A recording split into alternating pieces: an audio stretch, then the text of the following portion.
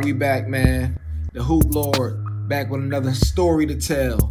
I love this part of the show when I tell stories. Yeah, this is a story right here about Kevin Durant. Kevin Durant. The day I met Kevin Durant. Not that I know him like that. This is just this was the only time I ever met him and got to talk to him, cause my homie T Mills. If you live in LA, you definitely know Tracy Mills. I mean, not personally, but you know somebody who knows him because he's a connector. He's a universal adapter.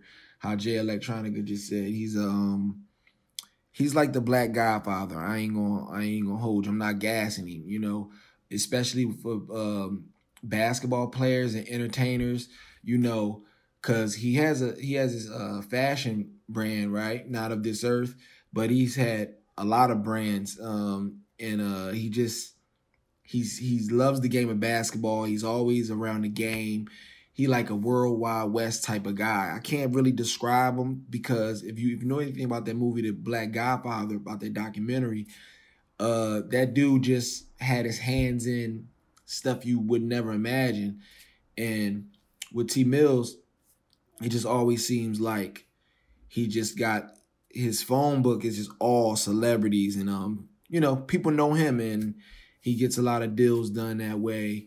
So it's not nothing strange to see him come in the barbershop with Kevin Durant, you know, or be at Diddy's house, or be, you know, with Kanye somewhere, like, you know, he just know everybody like that. So this particular time, he brings Kevin Durant in the shop. And around this time, it was during the Meek Mill's Drake beef, right? And I don't gotta remind y'all, I'm from Philly, so I was riding with Meek in that beef, because I believe Meek started the beef for a legit reason. Something had to be said about Drake having ghostwriters, whether you agree with that or not, whatever. Needless to say, KD was on Drake's side, and so we hit it off on the wrong foot anyway. Just started debating immediately, it seems like, about Drake and Meek Mill. And I just, oh man, I really didn't, I ain't gonna lie, man. My first impression of KD, man, I was like, I just didn't, I was so frustrated. I was just so frustrated that he was not trying to even hear me out about the fact that what if Drake didn't write all this stuff? You know what I mean? Then I let him hear the reference tracks from Quentin Miller, and he was like, "Nah, I don't believe that. He could have did that after Drake." And it just blew my mind. I was like, I was done when he said that. Like, wow, he really, really just ain't trying to hear it. And I don't know, I just get real frustrated in debates sometimes. And that was one of the most, I was so heated. And like, he wasn't even KD to me right there. Like at this moment, like, I'm just like, what? Are you serious? Like, but then I think we started talking about basketball, and it was just real interesting to see how much KD really cared about LeBron James and whether people thought he was better than LeBron or not. He really had it in his head that he wanted everybody to just know, every basketball fan, every hard critic about basketball, every casual fan that watched the game, he wanted everybody to know, like, yo, y'all don't see that I'm better than LeBron? It was crazy. So he was telling me, like yeah, I'm better than LeBron though. Like, you know, and I'm like, wait a minute, like, okay, slow down, because I think this was right before he went to Golden State. This is before that. This was about a year before that. You know, this was a year before they blew the 3-1. It might have been 2 years before that. You know, but it was just crazy that he really just was trying to prove to me in the barbershop that he was better than LeBron. And I kept telling him, look, you got to prove that. You got to show that to the world. You know, Bron already beat you on a big stage. You know what I mean? So he just, it was just funny, man. You had to be there because the way KD is like 7 feet tall and he kept on like, acting like he was in a triple threat position while he's talking. And he like, you don't think I'm better than LeBron? Like how he was moving his body it was funny, man. And I was like, yo, you gonna have to show the world that. You know what I mean? I ain't nobody. I'm just in here, saying that you got some work to do. You just got to prove it. That's all. I know you nice. I know how good you are. But you got to show the people. And I really do think people like me just made him, not like I did or nothing, but like just having discussions like that, because I can tell he has a lot of discussions like that, and he entertains a lot of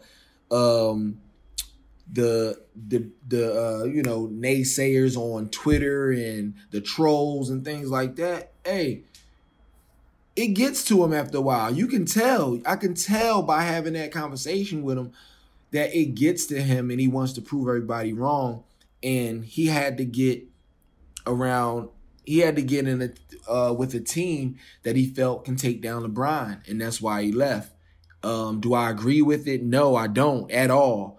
And I wish I could talk to him now. I don't agree with it at all. And I know T Mills, that's his homie, to his day, to this day. I mean, they tight. He does his merch and everything. Hey, look, that's why I just stay over here in my lane. I don't really want to be all buddy with everybody because I'm so critical of everybody and they might take it personal. And I don't have nothing against none of these guys personally. I would love to debate again with KD and tell him how much I dislike the move that he did when he went to Golden State, and I don't think it really helped his legacy like that. But that's my opinion. I also, in that same breath, can tell him he didn't need rings to justify how good of a player he was. I knew he was eventually going to be able to surpass LeBron, but I believe that he could have did that in OKC. I just thought the natural progression of OKC was to get past Golden State eventually and take down LeBron eventually. That was going to happen. But he kind of, he expedited that process, and I wasn't a fan of that. But yeah, that's my story, man. I met KD and we didn't agree about nothing. Okay? The funny part is, after about an hour and a half of going at it, and really nobody else in the shop, just me, him, T Mills, maybe Will might have been in there, yeah. But after that, we go outside and take a picture. When I looked at the picture, it wasn't until after I looked at the picture that I realized I had on KDs. I had on some KD sneaks. I had on the what the KD, I forgot.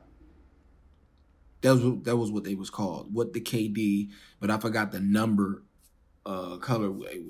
No, that was the colorway, but I forgot the number shoe. Anyway, I had them on and I didn't realize that the whole time. I'm talking to this dude, arguing with him back and forth. You're going to have to show me. You're going to have to prove me. I mean, yeah, you nice, but this and that. I mean, yeah, I want to see, all these things while I got his shoes on. So that might have confused him as much as everything he was saying confused me. Who knows? That's my story, man. And I'm sticking to it.